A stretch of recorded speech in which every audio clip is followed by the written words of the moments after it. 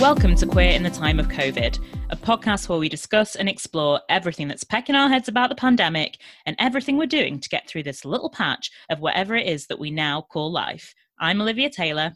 And I'm Lucy Cecil. Oh, Olivia, do you think we'll ever be able to do the normal intro again?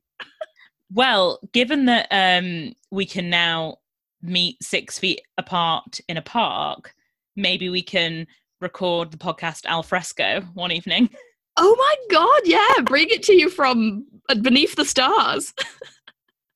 I mean, why not? I mean, the sound will be atrocious, but at least maybe if we, I was going to say we could take a tent, but then no, it wouldn't work either. No, we wouldn't be able to get a tent unless it was a huge tent where we could sit 6 feet apart in it. Yeah, with like 2 different pods on either end. Yeah, we could just live somewhere together in a tent. You're suggesting? We have to get creative at times like true. This, but at least we can meet in a park. So maybe we'll meet in a bar. He'll drive a funky car. A girl can dream. How are you? Yeah, I am okay. It was absolutely glorious yesterday. I had several comments that I looked like I was in the French Riviera on my Zoom calls yesterday, because it was just so glorious, and I worked all day outside, which was very, very nice. Did you? Was it not too hot? Because it was so hot yesterday. I find it too hot to work outside. No, because you know where our garden, you know, if you go into our garden and then there's like that deck where that pergola is. Oh yeah. That bit's all shaded, and then the bit of the garden is like in the sun. So that bit's fine because you're close to the Wi-Fi, and it's shaded so that you can like see your laptop and stuff. So yeah, it is actually feasible to work outside from there, which is nice. Sounds perfect. Perfection. How wonderful for you. So that was jolly. Other than that, I mean, what have I been doing? Absolutely nothing. What have you been doing? Yeah, a whole lot of nothing. Yeah, yesterday was scorching. I decided to sit on the balcony till Izzy and Adam finished work so we could go somewhere for a walk. And I about melted into the balcony. It was so hot. I was like, I couldn't move because I was like, I'm too hot to move, but I need to go inside because I'm too hot. And I was like, I feel like I've melted. I am the balcony now. Yeah, and it was nice though. It felt very holiday, and we did have a stunning really long holiday chat on one of our group chats where we all basically pretended to be on virtual holiday, mainly that taking chat that chat is the only that really boosted my morale. The chat started because I shared a meme that was something along the lines of, I want to have that feeling when I'm in the crisp aisle in an international supermarket with someone I love. Yeah, and we all were like, no, the international supermarket, our favourite thing. And then we just went off on one. And initially I was really sad. It made me really sad, when you first sent that meme. And I was like, oh, but then we just really brought the chat alive, and then it proper put a pep in my step when we went through all the things we would do on holiday together, which was really cute, apart from the fact that we can't do it yet. But we really did paint that picture in a really gorgeous way. That moment where you all just decide to go your separate ways to have your little shower or have your little lie down before you then bit. Back down for your aperitif. Oh, absolutely gorgeous. I love that bit so much. Yeah, that is the best bit, when the night is still young. You have all the night ahead of you. You put on a gorgeous summer dress. Yes. Slowly people are appearing in the communal space. Someone's put on the tunes, which are not the big bangers, but you're getting there. The drinks are being poured. As everyone enters, they all get a massive compliment about how they look and how stunning they are on holiday. And the tan lines, where they've been tanned that day, where they haven't been tanned that day. And it's funny because I haven't even really been on that specific holiday or that many of those kind of friend holidays, but I need that now more than anything. And like, I Yeah. still very much could picture it and could do that in my head. Go there. I think it was 50% the idea of a holiday, but like you say, the other 50% really specific to just hanging out with friends, not even doing anything that special, but just like pottering around together and just having a nice time. Yeah. That is like what is the most lacking thing in our lives right now. But you know, it's fine, and we'll get there one day. Yes. So whilst we are waiting to get there, what have you been living and longing for? Well, this week, Lucy, I am absolutely living for our Lord and Saviour, Carly Rae Jepsen's new dedicated side B album. We Are Not Worthy. How have we been bestowed such a gift in this, our Lady Quarantine? Oh my God, you're absolutely hot off the press. That was just this very day have been released. I actually, you know, this is like going to be a huge surprise to you and actually to me, but I haven't actually listened to it yet. Well, that's okay. Yeah, I've been doing some other bits today, so to try and catch up before the pod, which I didn't even do anyway, which I'll get to later. But I haven't actually listened yet, but I intend to tomorrow go full on in. I've listened to a couple of bits of tracks, you know, where people put it on their stories and stuff like that. Sounds great. Always love a B-side from Carly. Is it great as I anticipate? Well, I don't think I've listened to every single song because Death by Zoom calls for a lot of the day. But as soon as I had like any gaps in between, I was like playing them feverishly.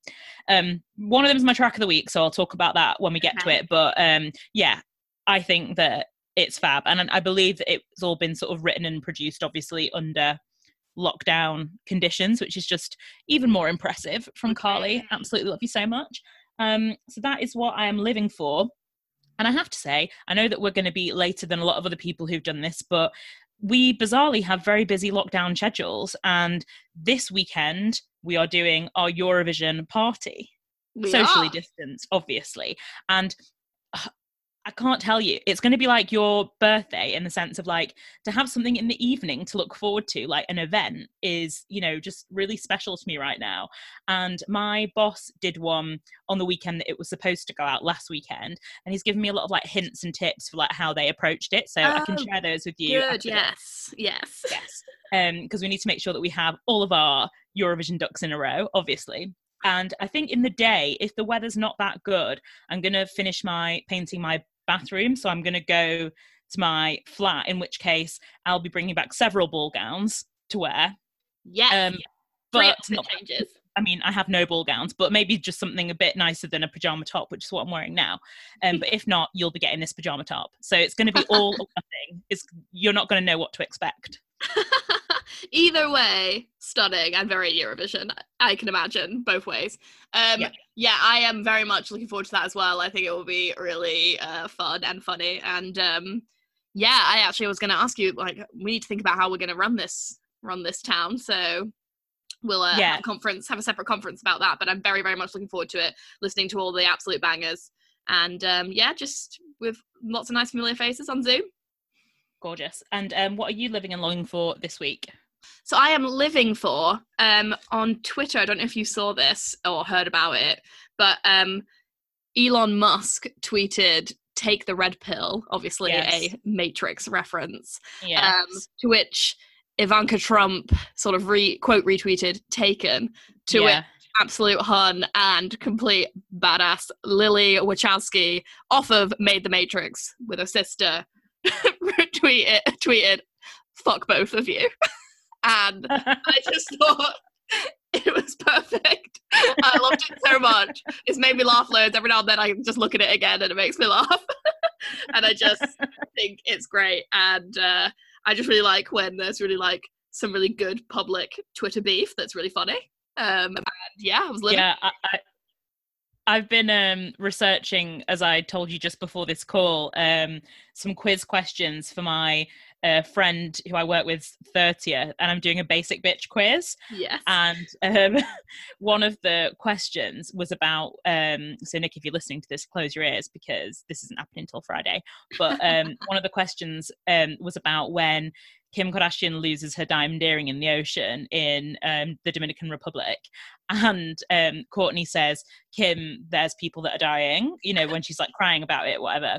And when I was researching that to like make sure I got the quote right and stuff, there was loads and loads of like people tweeting like ridiculous things, and like that is the response, and it's very funny. And one of them was like her complaining to like some kind of like chicken restaurant and being like, send me a message immediately and get one of your supervisors to sort this out, and then everyone's just replying back being like, Kim, there's people that are dying. And it's just great.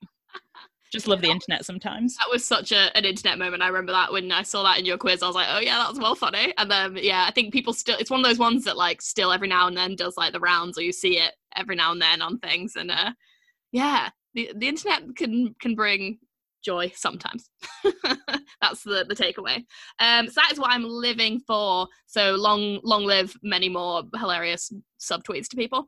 Well, it's not a subtweet really, but and I am longing for. So this morning I woke up and went on Instagram, and Brian Fallon off of Gaslight Anthem, top hun of my life, and big fan of that band. He has been doing like every Wednesday like a thing where he like chats to another musician, they play some songs and like talk to each other about the creative process and what's going on and blah blah blah. And this week he had Laura Jane Grace on off of Against Me, who obviously is another huge top hun of my life. And I thought, like, because usually those kind of things I find like a bit boring and like I don't actually really get into like listening to them, and I just like end up not really, or like skipping through and then being like, oh whatever.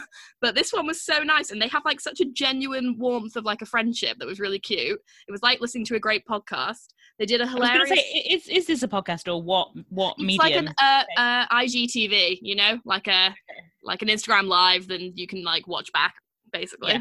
So and it's just super cute, and they like did this hilarious bit where they like taking down, you know, the film Elizabethtown. Yes. Yeah, which is like a proper like really shit indie romance film. Yeah. And they just did this whole bit about those kind of films, which I thought was really entertaining. But anyway, it made me remember that I have never read Laura Jane Grace's book Tranny, which is, you know, her like sort of memoir-y life story book. I know, I've never read it, and I was like, I want to read that now. And I think I thought about like, why have I not read that? Because like, I'm a huge fan of hers, like huge. And I think it's one of those things where like I didn't want to read it because I didn't. What if like you end up like not liking the person or something, or you do something you don't like in it? I don't read autobiographies. It's a good book. Yeah, I don't read anything like that about people I like, because like I always, for some reason, don't want to. Like, I want to just believe in the person in the way that I think they are, but that's not always the best way to approach things, I don't think. So I am longing to read that book. Well, if I do go back to the flat at the weekend, I'll get it and then bring it back for you for when we socially distance walk. Yeah, I forgot that I thought you might have it, so I was going to ask you if I could borrow it off you. That'd be great. Yeah. But that is what I'm longing for. A nice read into the stunning life of one of our main hunts, Laura Jane Grace. I'll send you a video of the books on the shelf, and you can make some selections from the library. Oh, that'd be great. I'll do the same. Okay, great. Are you reading anything at the moment? Yes, so I'm reading a book at the moment called Weep Not Child, which is about the like Mau Mau uprising in Kenya, which sort of happened like post World War II. And it's about like a sort of family that live in Kenya, and about like their sort of time through the uprising. I'm only like a bit through, but it's very, very good. It's lovely. It's got like really great, that thing I really like, which is just like some short bits of dialogue and then some really long like descriptions of scenery and like what's going on. Similar to On Earth We're Briefly Gorgeous in that way. Not as poetic, but similar in format in that way. But so I'm really enjoying that. So that's why I'm reading. Are you reading anything? I just finished Little Fires Everywhere by Celeste Ng. And that was good. I've been wanting to read it for a while just because I've seen it so much. Yeah. But yeah, it was a good read. Very sort of like easy to get through, very sort of compelling, doesn't take you that long to kind of power through it. And it has been adapted by Reese Witherspoon's production company for a limited series, which launched in the US, I believe, last year, but is launching on Amazon Prime here tomorrow, so it will have already launched by the time this goes out. And it stars Reese Witherspoon and Kerry Washington as like the two main women in the series. So it was kind of interesting because I knew that was happening. That's who I imagined as the characters when I was reading the book, which doesn't normally happen, but that's fine. It's always odd when it's that way around. I remember I read Call Me By Your Name after having watched it and couldn't not picture them as Timothy and Army. So I mean, that is no bad thing, but it was fine. I'm trying to watch that TV show. I haven't read Little Fires Everywhere, but I read her other book, Everything I Never Told You. I've got that here to read next, although I've started another book. Is that good? I would say it's very similar to how you described Little Fires Everywhere. It's incredibly easy to read, compelling. I would not say not particularly groundbreaking or stays with you very much, but is a good book. Yeah, okay. Yeah. Well, yeah, I'll probably read that soon, but I've just started another book, which is called The Most Fun We Ever Had. Okay. I don't know that. Oh, okay. Yeah. I have seen that, actually. Yeah. So my mum had read that and then has given that to me to read, and it's kind of sort of a sliding doorsy, very sort of family focused book about these four sisters who are grown up and their parent, and about how one of them had given up a child for adoption, and how kind of the family dynamic sort of unravels when they so when she meets her son again after 14 or 15 years. And how that sort of like has a ripple effect and everything, but I'm still kind of early doors on that. But yeah, it's kind of the only good thing really about lockdown, I mean, from my very lucky position, is that I'm reading a little bit more than I was, which is quite nice. Yeah, definitely. I agree. That's like definitely a positive to take from this. Yeah. Right, to circle back to Little Fires, that was directed by Lynn Shelton, and I don't know if you've heard about this week, but she was a famous director who did a lot of films and sort of like comedies and things like that, and she was in her early 50s and she tragically died this week. Yes, she Mark Maron's girlfriend. Yeah, she was Mark Maron's girlfriend. She died of a rare blood disorder that just wasn't diagnosed. And I'm sure a lot of people do, and I've mentioned it on this podcast before, but I listen to his podcast a lot. Yeah. He did a podcast where, so basically on his podcast, if anybody passes away, they take the episode with that person from behind the paywall and re-release it, right, and kind of talk around the person, and just a way to sort of like honor that person's life. And he did that with Lynn Shelton, merely days after she died, and listening to him talk about it before he introduced that episode, which was the first time they met, was one of the most emotional things I've ever listened to. And yeah, it was just so sad. And you could really just hear his heart just breaking, and it was just really, really, really sad. Oh God, I've got like goosebumps from you just telling me that. Yeah. that's really, that must have been very difficult, incredibly difficult. Yeah, and he was saying, I don't know whether this is the right thing to do or not, or whether I should be doing this or not, but I felt like it was. And, hearing him talk through the very sort of early raw stages of grief, it felt like a privilege to be able to sort of listen to that and sort of be a small part of that. if that helps him in some way to put that out there. And then, you know, he sort of compels you to then listen to the episode and to enjoy it because it's a good episode, and, you know, that's what they want it to be. They want it to be something to be enjoyed. And you can literally, so the backstory to that meeting was that he was in a relationship with another person. She was married to another person, and they met for the first time in 2015, and it was for this podcast. Wow. And he was nervous to meet her because he knew she had some kind of affiliation or friendship with his ex-partner, and was a bit nervous to approach her, but was just compelled to by all the work that he'd admired and various things, and then finally sort of made it happen.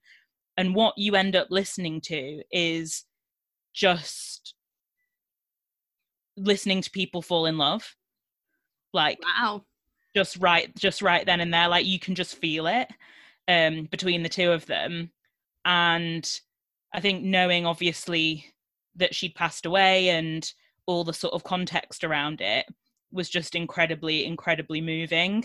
And after they'd recorded that, you know, 5 years ago, he then just made it his mission to be with her and to do what he needed to do to make that happen. And he just said that, you know, he has absolutely no regrets, and that she was like the love of his life, and that's it. And yeah, you know, I just thought it was such an emotional and powerful thing to listen to, both from his point of view in the present and going back to listen to those moments that you don't normally have recorded in that way. Yeah, no, definitely. Like, it will be, you know, incredibly upsetting for him in future to listen to that, but it also bring him some sort of like solace, and also like to have that recorded and to be able to hear like when he, as they fell in love, would be actually really nice for him as he goes forward. Like that, yeah, very powerful. I'm intrigued. Yeah. I would definitely recommend it. Like, you can just hear him being like completely bowled over by everything that she's saying, and like you can just feel it. So yeah, I would definitely recommend that. It's I think the second to last most recent podcast that has been released on his channel. Yeah. Anything else that you've been listening to? Actually, yeah, I did. For once, I have a podcast recommendation. Woo!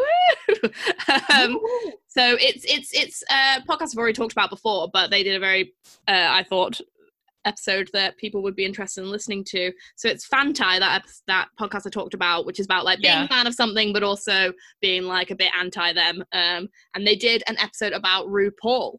Oh, that's the perfect person. Yes. So, you know, because there's a lot of reasons to be a big fan of RuPaul, and there's a lot of reasons to maybe not be a fan of RuPaul. So they go into, you know, like, is RuPaul transphobic? Is RuPaul a fracker? All of these things. And then they also talk about all the great things RuPaul has done. And it's a really good episode if you want to sort of like, if you sort of have been, you know, you sort of know that there's some controversy around RuPaul, you don't really know the ins and outs of it, but you kind of have heard murmurs of that. It's a great like exploration of it, and a way to get across on what all of that is about. And these two guys are just like so funny as well, and they just like have such a great chemistry that it's a really, really fun podcast to listen to anyway. So I totally recommend that episode.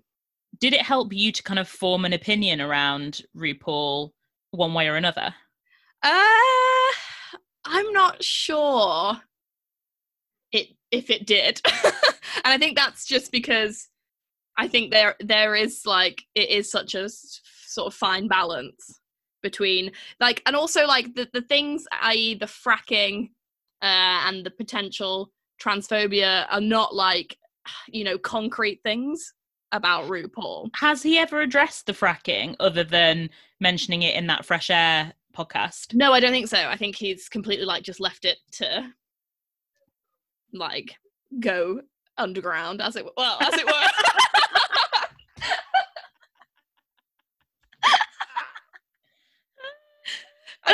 must have said that because we're talking about fracking. But yeah, no, I don't think he has. But I think it's pretty evident. I think it's a case of one of those things where like you're stupid rich and you've got like accountants who like tell you should do these things that will help you to make more money, and you might not even really know that much about it. But then also like maybe you should know if your land is being used to be fracked. And you should know about fracking. So yeah, I don't know. The jury's still out on RuPaul for me. You know, I think there's some dubious bits, but also I will keep watching Drag Race because I'm now a fan. So. You are now a fan. You've made such a metamorphosis into you're watching all of like the side pieces as well. I can't get enough. No, I can get enough. I don't watch, what's that thing called? Untucked. No, I don't watch that either. No, so I'm not a full-on fan, but I am. I do enjoy. I have very much enjoyed this season of RuPaul, which now is like finished up to the point of what they had filmed, right? Well, it's the reunion ep next week. So is that filmed in the past? I believe so. Yeah. The only thing that will be filmed in the present will be the finale, which is like a socially distanced Zoom finale. They're doing like a virtual one. Yeah, which is like such a shame because honestly, since the beginning when it was like really janky to the latter years, because obviously remember last year when we had that chippy and you watched the finale with me, having never watched RuPaul. Yeah. And there is like a lot of pomp and circumstance. Yes, it's insane. Yeah, a lot of like YouTube celebrities, a lot of just glamour and glitz and glitter, and I'll be sad to not enjoy that, especially because when they do all the lip syncs and stuff, they save all the like amazing reveals and fireworks and 5,000 like wig reveals for that finale, and so I'm just wondering how they're gonna get that across. Because all of them will have been like planning for that moment and all the things they were going to bring to the finale for so long. It is quite sad for them to be denied that, in a sense that they can't have that experience of it. But you know, it is what it is. Who are you backing for the win? My top now is Jada. I love Jada. Yeah, I think she's got proper like great story. She deserves it. She's super like funny but also pure. I really like her. I like all of them though, to be fair. There's not one that I'd be like, oh no, apart from no. What about you? I like all of them. I feel like they offer something each quite different. Yeah. So there will be 3 very different winners, which I kind of like, because then you're not just kind of directly comparing. And it's not like it has to be this sort of identikit, whatever fits into the mold of who the winner should be sort of thing. It's like, it's quite objective, which I quite enjoy. And I'm just like really living for the fact that Crystal has made it this far. Whether or not she will win or should win is kind of not really the point for me. I just really enjoy that her purity and the fact that she's never had to compromise on her way of doing drag or the way that she perceives drag sort of creatively. She's never really had to change that to further herself in the competition, which I really liked, because at the beginning I thought, oh, like maybe she's just not gonna fit in enough for it to for it to translate, but it seems like it has, and that's, I think, really something that's really nice about this series. It feels a little bit more inclusive of different ways of approaching drag as an art form. Right. Yeah. Okay. Yeah. No, I agree. I think I really love Crystal. I think she's great, and I really like that she's there. But the only thing about Crystal is that, and this is like got nothing to do with like, she is great talent and everything, but her like face, like her general way of doing makeup, always reminds me of the Cheshire Cat from Alice in Wonderland, which is something from my past that used to really spook me out. So every time I'm like, I see her, I'm like, oh God. Oh, okay. So I don't like it anymore. But she's great. Deserves every praise. Yeah, I'd be happy with any of them. I mean, the only thing I guess about Gigi is that I think that Gigi doesn't like need the win. Yeah, that's my opinion as well. I think she doesn't need it the most, and also she's like the most obvious, as it were, one. to win it, Yeah. that it's like, therefore, in that classic way, a bit boring, you gotta love an underdog. So Yeah, but then I feel tight because like she's been consistently like excellent, Yeah. and why shouldn't she win? yeah, exactly. And also, I love that she reminds me of like the main one from Showgirls loads. Yeah. So yeah, I mean, happy with anyone to win, and very intrigued to see how they do it. So that'll be interesting. So aside from all the queens doing their things, have you been watching anything else this week? I've watched and completed a couple of Netflix series. Completed them. I've completed them, all the bonus levels, Okay. and they are both gay rights. Oh. So we have Dead to Me Series 2, which is gay Right. rights, Yes. and Hollywood, which is Yes. obviously gay rights. Very gay rights. Absolutely. And have you watched any of those? have not watched Dead to Me. Is it called that? Yeah, Dead to Me. But I have seen Twitter explode over the gay rights of Dead to Me. Yes. So I get a lot of, my gay rights things that I don't watch, but they suddenly become gay rights but via Twitter, and that's like enough for me. What I need of the things. So yeah, and then Hollywood is the thing that my homework I was trying to finish before we started this episode. I have watched all but the last episode of Hollywood. No, I know. Okay. And I was which is why when I texted you saying, "Oh God, I didn't realize what time it was," I didn't have enough time to finish the last episode. I was like, "Damn it!" So, yeah, I mean, we can talk about it, but I don't want you to talk about the ending. Okay. Or we can wait and talk about it next week. No, let's just talk about it. Yeah. So, initially, talking about Hollywood. Initially, I was like, "Oh, I'm not sure." It's slow at the beginning, isn't it? Yeah, it was a bit slow, and also sometimes I get like I really like Americana and stuff like that. But sometimes the like absolute razzle dazzle of like fake Hollywood like puts me off. And I get a bit like, oh no, I can't like watch this. It's too like an assault on the senses. Too many spirit fingers for you. Yeah. But then I got really into it, and then I was like, yeah, and then I really liked it. You have to get over this like weird hump in the first definitely. 2 episodes, and absolutely stellar performance by Patti LuPone. Oh, who is an absolute icon. Stunning. She's so good. She's so good, obviously in general, but in this, she's amazing. I love that her character name is Avis because it just makes me think of like car rental. So yes, yeah. Every time I'm like Avis. Yes. And I think that the messaging behind it and the way that the characters are developed is really, really interesting and kind of bucks a lot of stereotypes and trends of kind of how movies and series are constructed for drama. Yes. So, for example, like like Avis's daughter, who is meant to be sort of like the blonde Hollywood starlet, and she's sort of set up in the beginning to be the sort of Regina George of the piece. Yeah, kind of bratty.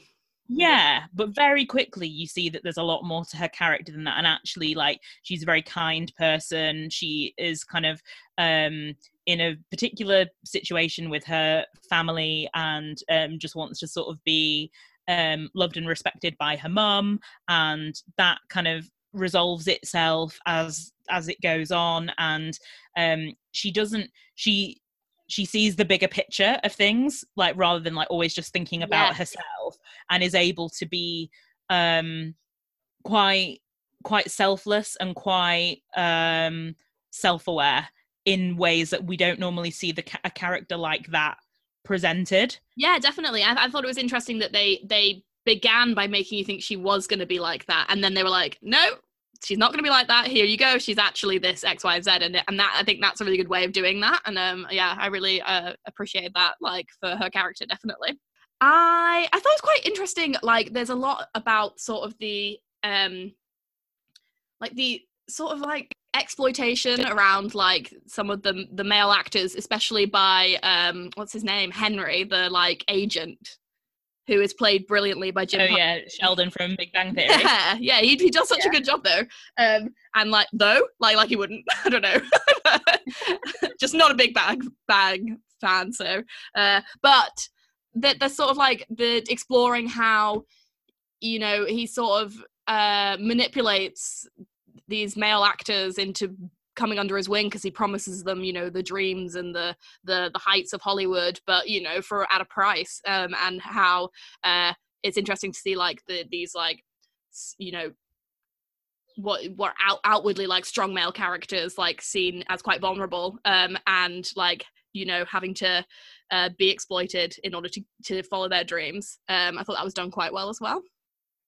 Yeah, and I liked how he sort of has this redemption narrative towards the end, and how we don't just see him as this sort of evil victim who then goes on to victimize. Yes. You know, a lot of the characters are a lot more sort of nuanced than that. One thing that I found strange, though, reviews-wise, is a lot of the reviews have been discussing the whole sort of portrayal of race and sexuality in the context of Hollywood, and sort of exploring how real or not real that would have been or could have been. But I just don't see that as the point of Hollywood. It's not the point, is it? And I think people, if you do a sort of like what people would see as like a historical period piece or whatever, people are very hung up on it being, is this realistic? Is it not? But like, doesn't necessarily need to be, if that's not the like story you're telling, or you know what I mean. But also to me, the point of it is that wasn't what happened in real life, unfortunately. And yes.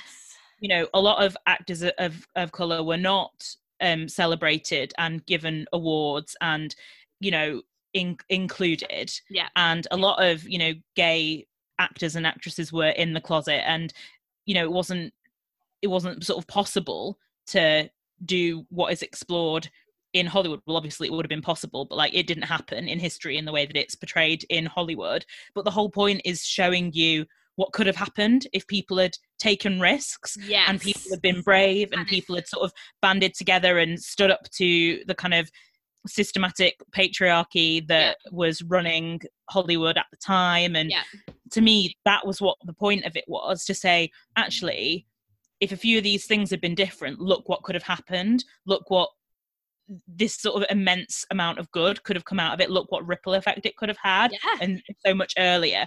So to me, it's not about whether it was realistic or not. It's just saying what happens when people decide to take action. And it's not like a historically accurate portrayal. No, it's a what if story. And I think I found, like, if I remember correctly, like in the run up to before it was released, I remember seeing like, you know, a few articles with Ryan Murphy and like Janet Mock about how like that is the point of it, like that you know, they wanted to explore like an like ulterior history of Hollywood, like, and yeah, no, you're right, they're totally right, that is the whole point of it, and they do it very, very nicely, I think. But I mean, I haven't seen the last episode, so I don't know what happens, but but I like it a lot. I think it's really good, and like I got really into the characters, and you know, want the best for them and stuff. In so much so was I like, you know, emotionally invested in it, that at the end of, so spoiler, at the end of the second to last episode, which I've just watched, when the like lawyers come in and then actually like burn the film, I was like, I audibly gasped because I was like so upset like about it. So it does a really good job of like reeling you in and getting you you know, invested in the storyline and the characters, and yeah, I highly recommend it, and I hope they make more of it. They probably will. So yeah, I think that they will. I loved as well that they didn't shy away from depicting real characters, you know, like Noel Coward and people who really existed at that time. And Noel Coward played by Billy Boyd, who is Pippin in Lord of the Rings. Oh, I've never seen Lord of the Rings, so I don't know about that. Yeah, no, I know you have. I forget that you haven't seen Lord of the Rings at all. But I was like watching it and I was like, who is that? I was like, you know, when you're like, I know who that is, but I couldn't figure it out. And then I was like, oh my God, it's motherfucking Billy Boyd.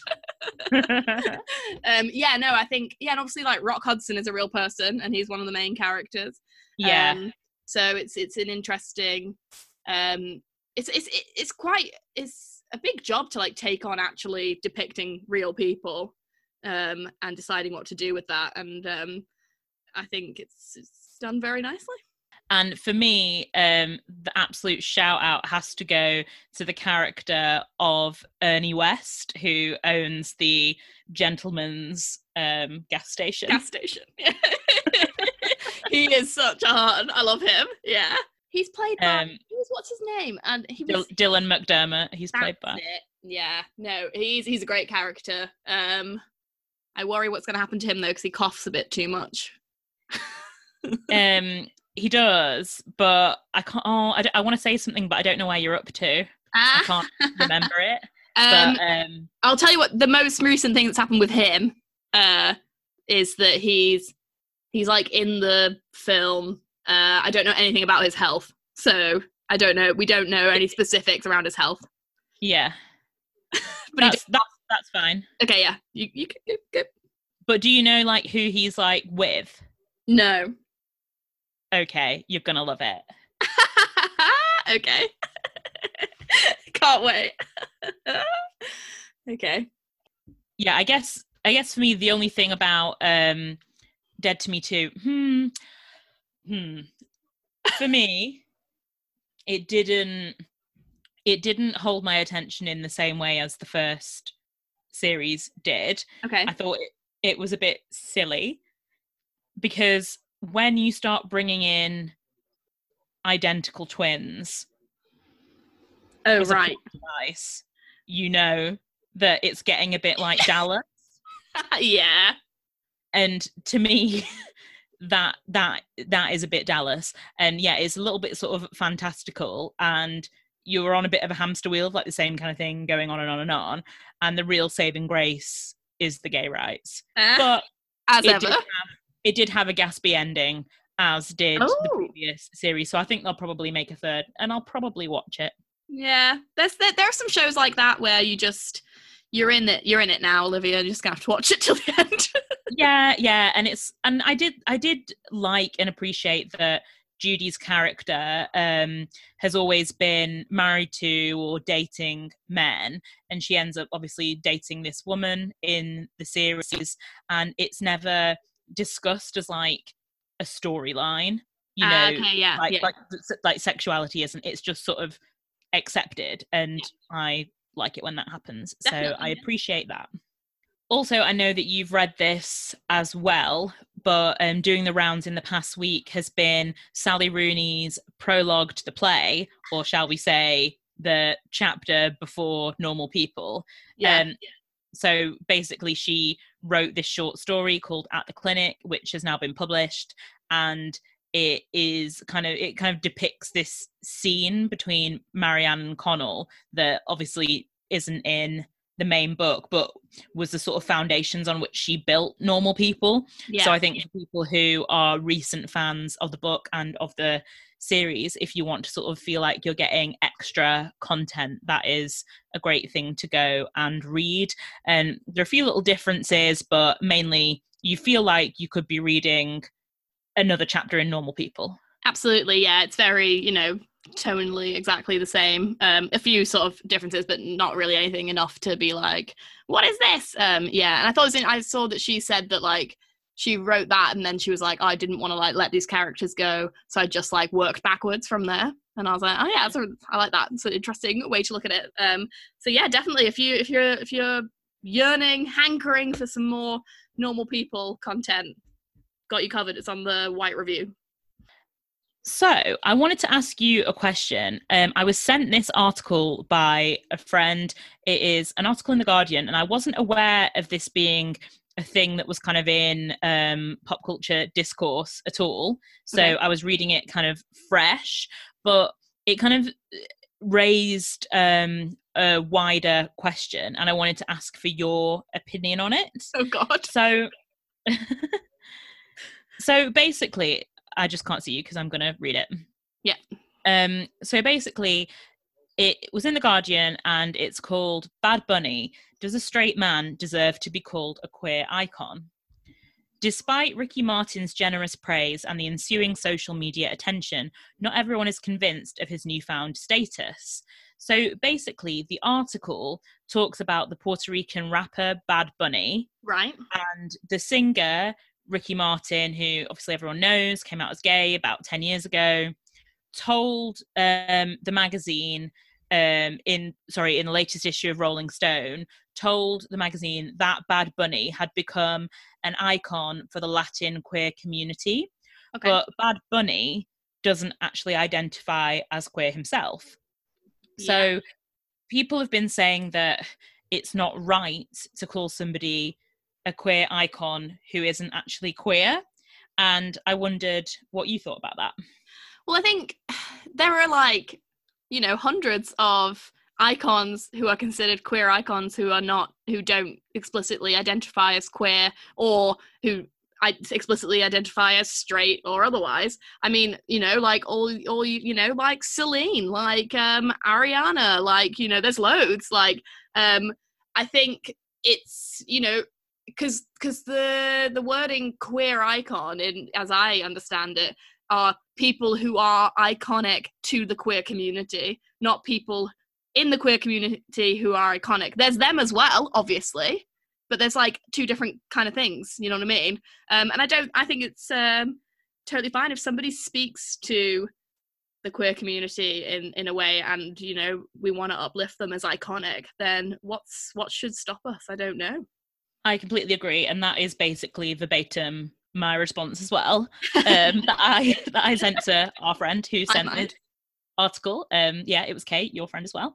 And yeah, I found it kind of a bizarre non-story in a sense, because I felt that, you know, there is a difference between a queer icon and an icon who is queer. Yeah, exactly. Yeah, exactly. Yeah, a queer icon and an iconic queer. And obviously you can be both. Yeah. But you don't have to be both. No. And yeah, you know, what do we say about Cher, Celine, Jane McDonald? You know, people like that who, to the latest reports, yeah, I don't think are queer. No. And it just seems bizarre that we have to sort of categorize in that way. Yeah. So I didn't really understand that. Yeah, it seems a bit like they were stretching the idea of what they can write about, but also there's like this thing about, is there a conversation to be had about can someone be a queer icon who's not like someone who has maybe outwardly been negative about the queer community? They probably wouldn't be a queer icon. Do they have to be somebody who's explicitly said like supports the queer community, etc.? I don't know. I guess a little thing to add that I was thinking of would be if a problem could arise if there were kind of a public figure who was profiteering off of queer culture, yes, but actually not doing anything to give back to it, yeah, or actively damaging it in some way, yes, then that would obviously be definitely a big like, problem. Yeah, like we don't want lip service to you know, the queers, or we don't want like just pure profiteering, but it tends to be that it goes hand in hand, that like somebody who's a queer icon is somebody who appreciates and recognizes their icon status within the with the queer community, you know, like oh my god, Kate's calling me. She can hear us. She just wants to have a two-piece. Yeah, sorry Kate, we can't answer right now. Bye. That's so funny. Like for example, this week on a video call between Cate Blanchett and Sarah Paulson, Cate Blanchett said I'm a lesbian, but that's because she was like reading out like a you know, like a comment. But then they were like, oh hi gays, love you gays. It's like that thing of recognizing and being like, yeah, love the community, love that you all love me. That happens a lot, you know, like it, you know, and if you quickly are a queer icon, and then you say some bad shit about the queers, then they're gonna drop you as an icon. You know, we know what we're doing, basically. Yeah, I feel like we know what we're doing. Yeah. And to me, it's sort of as simple as that in a sense. Yeah. Trust us, we know what we're doing. And that is the moral of the story, and also of this podcast. Absolutely. And speaking of Gaga and various queer icons, what is your track of the week this week, Lucy? Oh, well, funny. We should just be talking about queer icons, because mine comes from queer icon herself, Charlie XCX. Oh, lovely. Who has released a new album called How I'm Feeling Now, which was completely conceptualized and recorded in quarantine, which I think you can kind of tell when you listen to it. Like, it's very much speaks for a lot of us, I think, in the way that it's about longing for things, being like, what's going on, loads of stuff like that. But I think the first track she released off it, Forever, is my track of the week, because I think it's a proper bop and I really like it, and you should listen to it. Gorgeous. And what is your track of the week? My track of the week is from the Carly Rae Jepsen new album, and it's called Comeback, and it is in collaboration with Bleachers. Oh, yeah. Who are great. And it's that classic sort of Bleachers collab where they make everything sound like it's underwater in a really great way. Oh, you know I love that. Yeah. I'm here for an underwater tune anytime. You will really enjoy it, because it's very that. It's very that of so yeah, come back and just that's it. Yeah. 2 great queer albums that have been out this week. Also, actually, another queer album that came out is Perfume Genius's new album, If You Want to Do Some Crying. So that I would also like to shout out. So from queer icons that we absolutely agree with and are allowed to decide who they are, to things that we are not quite so sure about, it's time for... I don't agree with it. Olivia, what do you not agree with this week? Well, this week, Lucy, to be quite honest with you, I don't agree with my neck, my back. Just those 2. Because... Oh, no. Yeah, I know. So I woke up this morning and I just like could not move my neck. And it's been really, really hurting all day. And I think it's because I slept on like 6 pillows. Yeah. No. A bit by accident. And I've just really like messed things up. Oh no, I hate that. It's been really hot today, but I've had like a hot water bottle on my neck like no. It's way too hot for that. I know, and I've been having like Zoom meetings with my like managers and stuff with like a big like thing coming out of my back with the hot water bottle on. And then I went out into the garden at lunchtime to like soak up some sun, and I was absolutely baking, and then I had this hot water bottle on my neck. And it still really hurts, but like not as bad as this morning. But I very much don't agree with it, 'cause it's been very annoying all day. Yeah. What about you? Yeah, no, that is not nice. I hate like when you get like a crick in your neck or whatever. Interestingly, on a similar note, not I don't agree with it, but well, I mean, I guess it could be. I the other night could not get to sleep because all that kept going round and round in my head was like, am I using the best kind of pillow for me? Because I use an incredibly flat pillow, right? Like a pancake. I always say it's like a pancake. I don't like height. And I was like, is this just because it's an old pillow? Huh? Say again? Is that just because it's an old pillow, or just what you like? It's very old, but it's what I like. Okay. And like, I couldn't, I have like bad neck and back pain. I have shoulder pain like I have for a very long time. And I was like, am I using, and I over and over in my head, I almost Googled it. I went to Google, what is the best pillow for an adult? And then I was like, stop it, go to sleep. Maybe you should get like a memory foam one. I hate them. I've never had anything memory foam. I find it weird. Like, yeah, I don't get a memory foam mattress. Like, why would you want to like sink into something in the exact shape of your body? No, like that's. I hate that. I like a really firm mattress. Yeah. Yeah. But yeah. So 30 turns 31. Oh God, yeah. So, I also don't agree with when your neck and your back are hurting. It's not a nice time. But I don't agree with that I had prepared it's very petty. But I don't agree with when you have kept a book pristine for the whole time you read it, and it's a very stunning book, and then literally the moment you finish it, you go to put it on like your bedside table, let's say, and it falls off, and then you get a rip in the cover. Which happened to me with this, a stunning looking book, which now has a rip in the cover. Oh no. And I just don't agree with when, like, and this happens quite often, I feel like. Is that Flights? No, it's the other one by the same author. Oh yeah. It is Drive Your Plough Over the Bones of the Dead. Can recommend, very good. Quite bleak though. And a lot of it takes place in the bleak midwinter and is like not particularly of this time and might be quite like depressing, but is good. But I just feel like it happens quite often where you have something that's like perfect and fine and is always going really well, and then you just like think it's over and you don't need that thing anymore or whatever, and then it breaks or it smashes or it gets a rip in it. I just don't agree with it at all.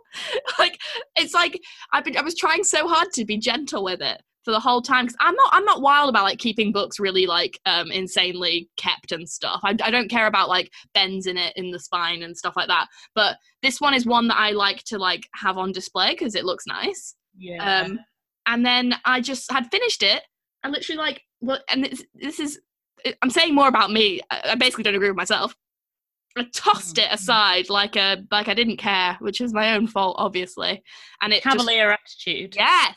And it just fell off the bedside table and just got this fucking rip in it. And I couldn't believe it. Do you ever think sometimes, like, I don't know whether this is just a thing that I do or a thing that other people do as well, but do you ever like buy something or just like acquire something in your life? And do you ever have like this thought where you're like, you and I, as in like yourself and the object, like, we're not long for this world together. Like, you're not going to be around for a long time, and I don't know why I have this feeling, but I know that eventually at some point I will lose you, or you will not come with me on my journey of life. Interesting. I feel like I do sort of have that about things. I feel like I more have the opposite version where I'm like, oh, I've bought this print or whatever, and I'm like, it's weird to me. Like, so for example, Joanna, the big painting I have in my living room.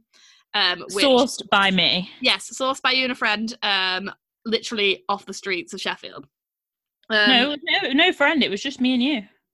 It was you and Sophie? Oh, yeah. It was me and Sophie. But at least I've done the opposite thing where I always think that, oh no, I've done the exact same thing. I always... You've done the exact same thing. Yeah. To be fair, I was there like 1 second later when you came home with it. Yeah.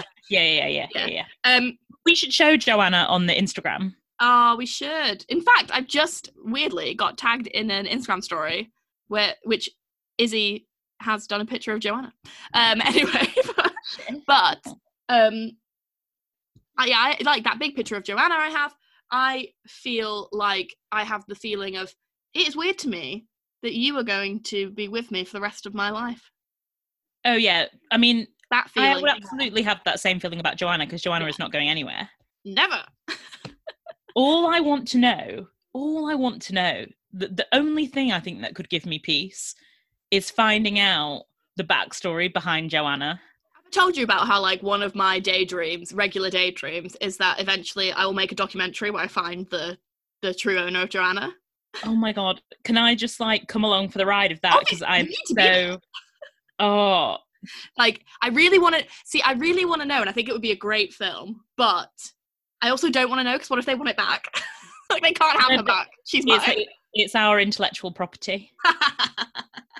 No, that has got to happen. That's got to happen. It'd be great, wouldn't it? I feel like we'd be able to find out. We haven't actually explained, so... Yes, sorry.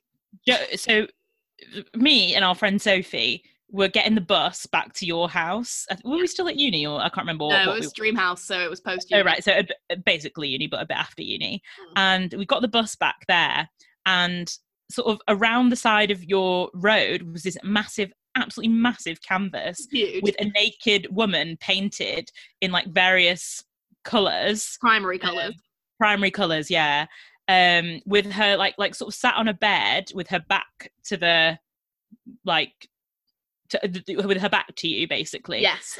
A bit turning around, and her body is ginormous and her head is very small, and she is the most iconic being that has ever been seen. And we immediately just like looked around us. There was no one around, and without saying a word to each other, just picked it up and took it into the house, where she has been loved and adored ever since, and named Joanna. Well, you say loved and adored, maybe not by all, because when it came to moving out of Dreamhouse, which I lived in with Sophie and our other friend Alex, I was like, who's going to take Joanna? They didn't bloody care. And I was like, well, I'll fucking have her then. I thought I was going to have to fight for her. And I didn't have to. So, and I have loved and adored her ever since. Yeah. Obviously they love her as well, but they did not care when it came to who was going to have custody of Joanna. But I think I'm as the mother of that household, it was only right that I was the mother of Joanna. Yeah, I was going to say it had to be the maternal figure that took custody. Yeah, she is stunning. We'll put her on the Instagram. Absolutely, I love her so much. Yeah, right. Okay, tangent. But like that is such a good idea for a documentary. Like, right?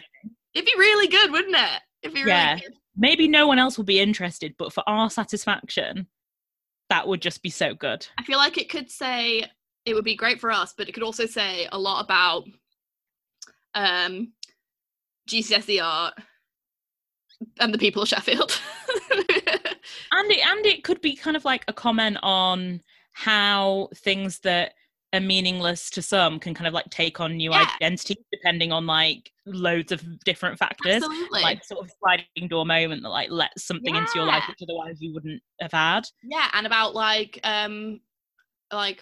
possession of things and, you know, looking after things. Yeah, I think it'd be really good. And about like the value or not value of art depending on that. Yes. Oh, great. Okay, can't wait to make the doc. I'm glad you're on the team. Oh my god, can't wait to pick up that palm door. I have to put it with all our gaffers. So speaking of queer icons, what has our girl been up to this week, Lucy? Because it's time for Celine Watch. So Lucy, what has Celine Dion been up to this week? Tell us everything. Well, obviously, everyone's on lockdown, as is Celine, but, and I know you've seen this, she did release a stunning little video of her in the studio, bopping along to her track, Nobody's Watching, which, you know, has so much meaning these days. And she's there, stunning little outfit, lots of pastels, doing some absolute bopping. My favourite bit is when she pretends to play the bass. So good. And I was listening to it, and the lyrics are, what was it? I wanna sit like nobody's listening. I want to talk like nobody cares. I want to party like a believer. I want to wear whatever I wear. But I heard, I want to talk like nobody cares, and then I heard, I want a body like Unilever. And I was like, what? A, what could that possibly mean? B, why is she doing some weird ad for Unilever? He wants a body like a Domestos bottle. Absolutely. A nice Carex bottle. So that's what Celine's been up to. You know, she's just keeping releasing little bits of joy for her fans, which is really all that we can do in this time, is tick off the boxes. Am I right? So it's about time for us to tick off all the boxes, which include asking you to get in touch if you want to. Obviously, you don't have to. But we do love to hear it and see it. And we have had some messages recently which have completely melted our hearts into absolute crush. And we love it the most, and it means a lot. So thank you very much. And you can do that by following us on Instagram and Twitter at Queer Longing. You can email us queerlonging@gmail.com. We keep a beady eye on that Gmail, I assure you. And whilst we wait and hope that you are all well, we will be loving you, leaving you, and longing for you. Until next time. Bye. Bye.